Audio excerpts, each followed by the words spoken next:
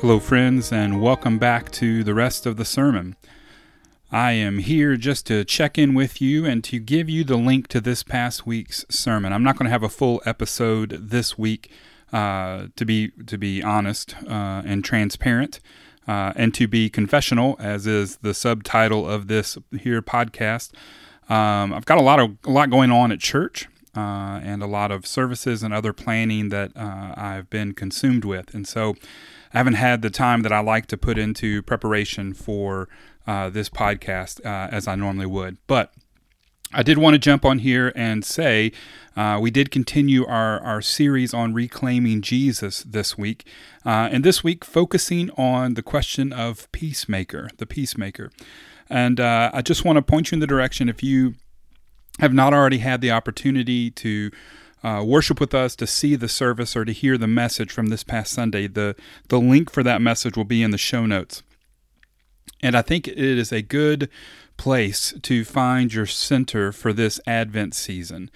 I'll just reiterate a couple things from the sermon before I jump off here. The first thing is that when we think about peacemaking, that is an active thing. It's not something that just happens. It's not that you are a peace seeker, but instead that you are a peacemaker. You are actively making peace. And so one of the challenges that I talked about this week was finding ways to make peace in your own environment around you, whether that be with neighbors, with family, with friends, with people that you know through social media, or whether that be on a larger scale. I'm not sure exactly what that would look like from your perspective, but just the idea of being intentional about being peacemakers.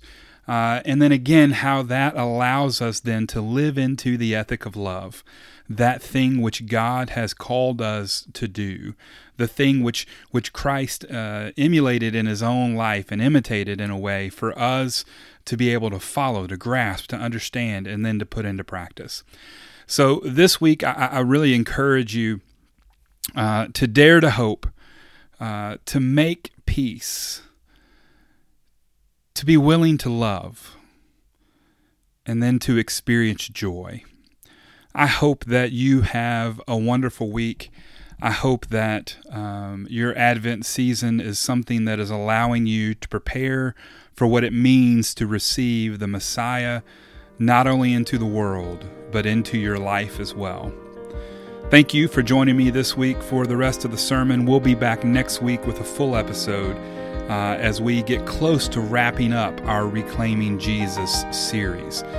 I'm glad that you're with me on this journey. As always, if you have any questions or comments or feedback, you can send those to therestofthesermon@gmail.com. I look forward to reading those and seeing those every week. So don't be bashful. If you've got feedback, send it to me, and I would love to hear it. As always, I hope that you have a wonderful week, and until next time, let God be God, you be love. God bless.